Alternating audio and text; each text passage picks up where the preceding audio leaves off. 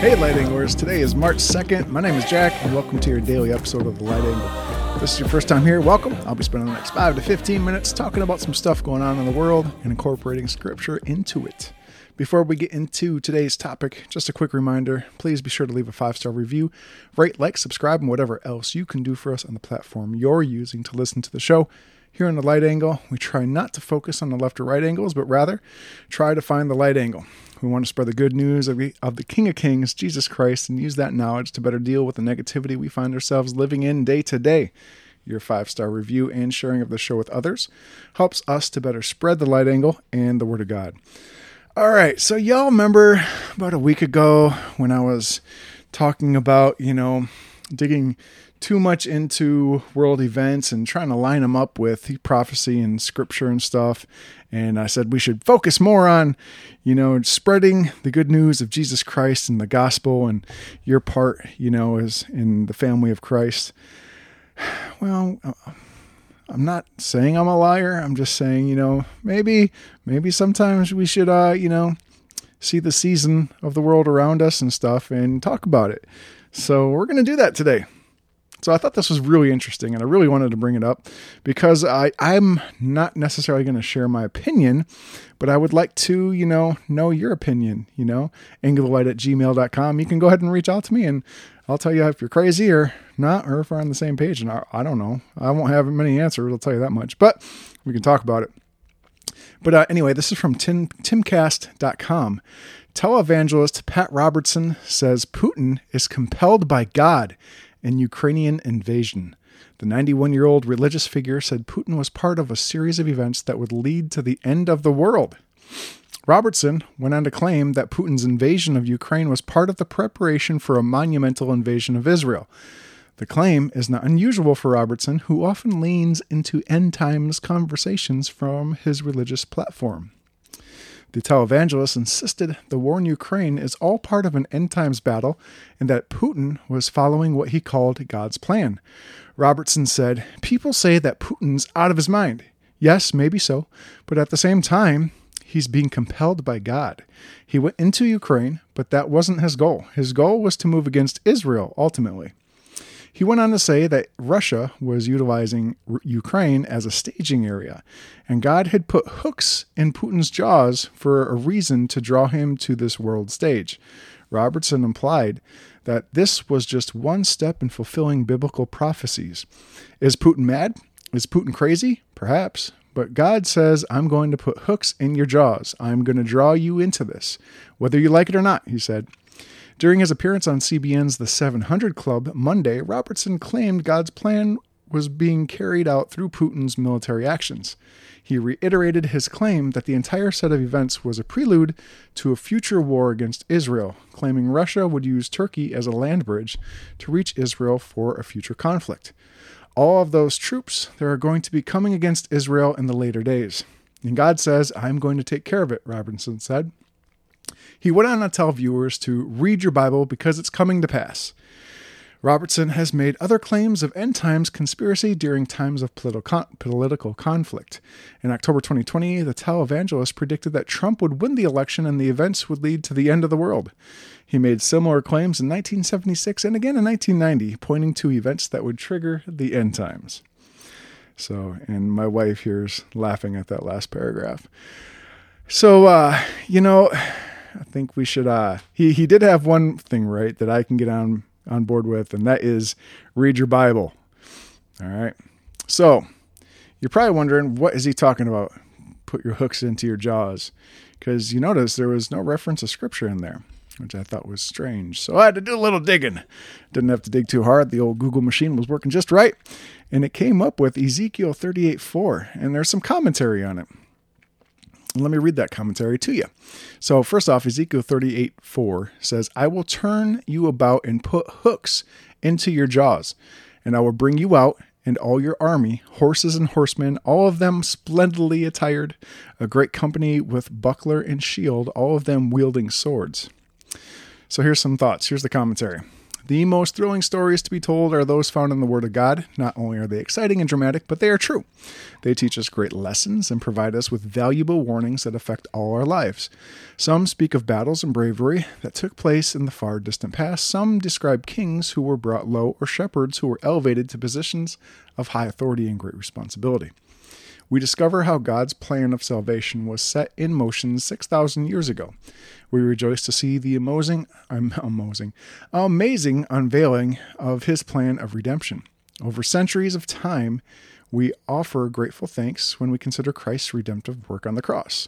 While much of Scripture chronicles past events of significance, other parts of Scripture prepare us for astonishing and often supernatural happenings, which are yet to take place in the near or distant future.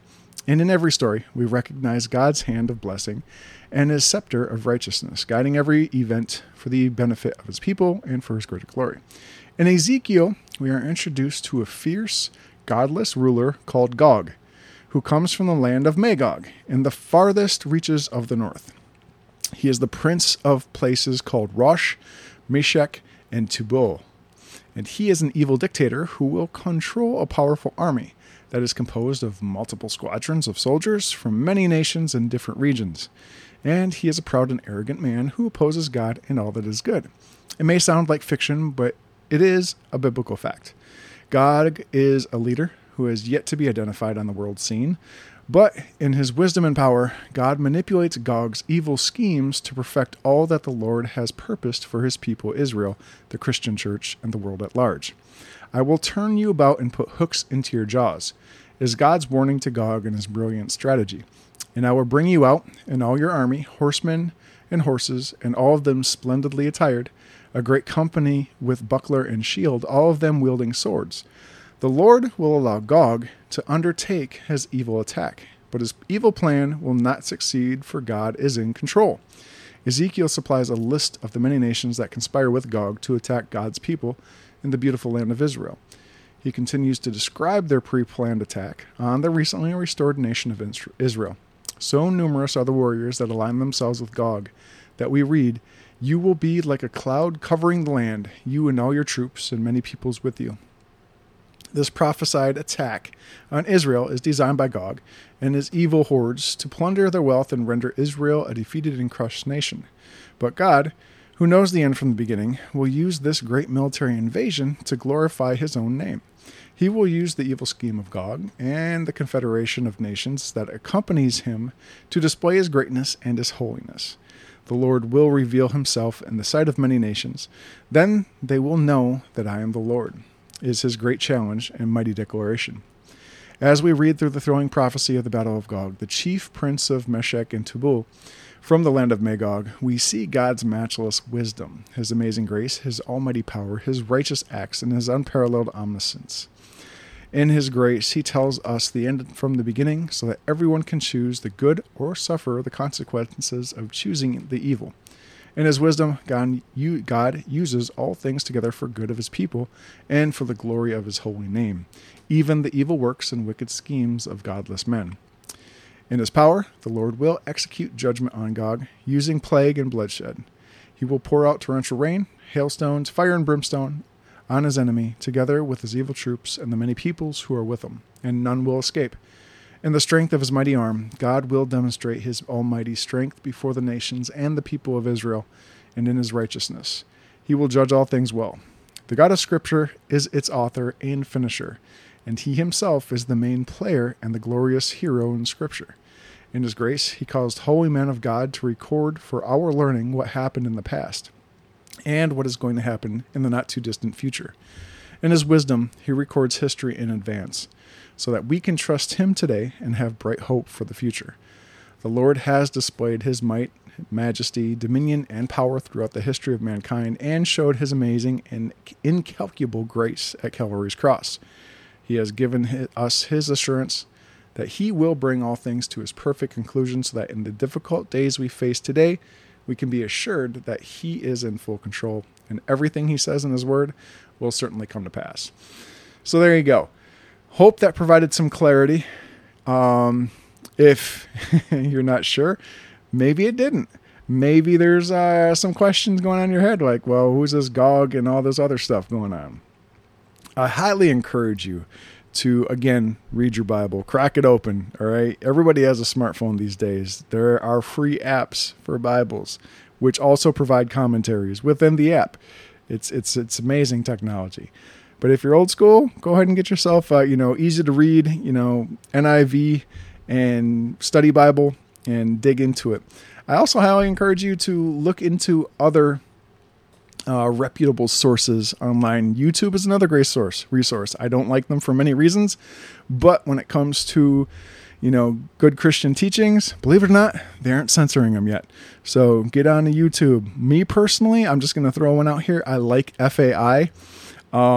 They do amazing stuff in the Middle East, discipleship and all that stuff in the Middle East, where there are not many Christians and where it's very dangerous place to be a Christian. They have great missionaries, but they also have incredibly detailed Bible studies every week on YouTube.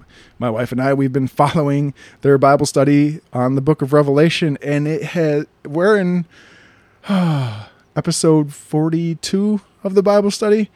Yeah, that's 42 weeks. That's a long Bible study, but they dig it apart and rip it apart into verses and really incorporate the relationship between the New Testament, specifically Revelation, and Old Testament books such as Daniel and others. It's very good.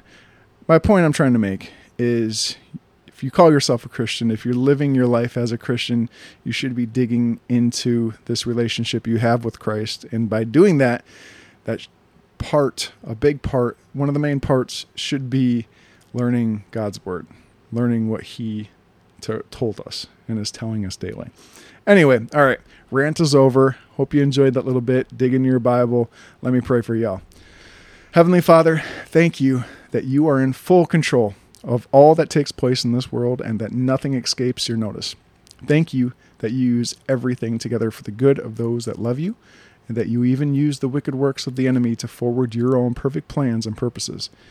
Thank you that those who conspire to do evil will not succeed, but will be used to glorify your holy name. Thank you. In Jesus' name we pray. Amen. All right, y'all, that's it for today's episode of The Light Angle. But remember, we each have a purpose that's much greater than making a few extra dollars, feeding a temptation, or getting the last word in on a social media post. It all starts with two simple things: loving your God with all your heart, soul, mind, and strength, and loving your neighbor as we love ourselves. Hope always starts with a little light in the darkness.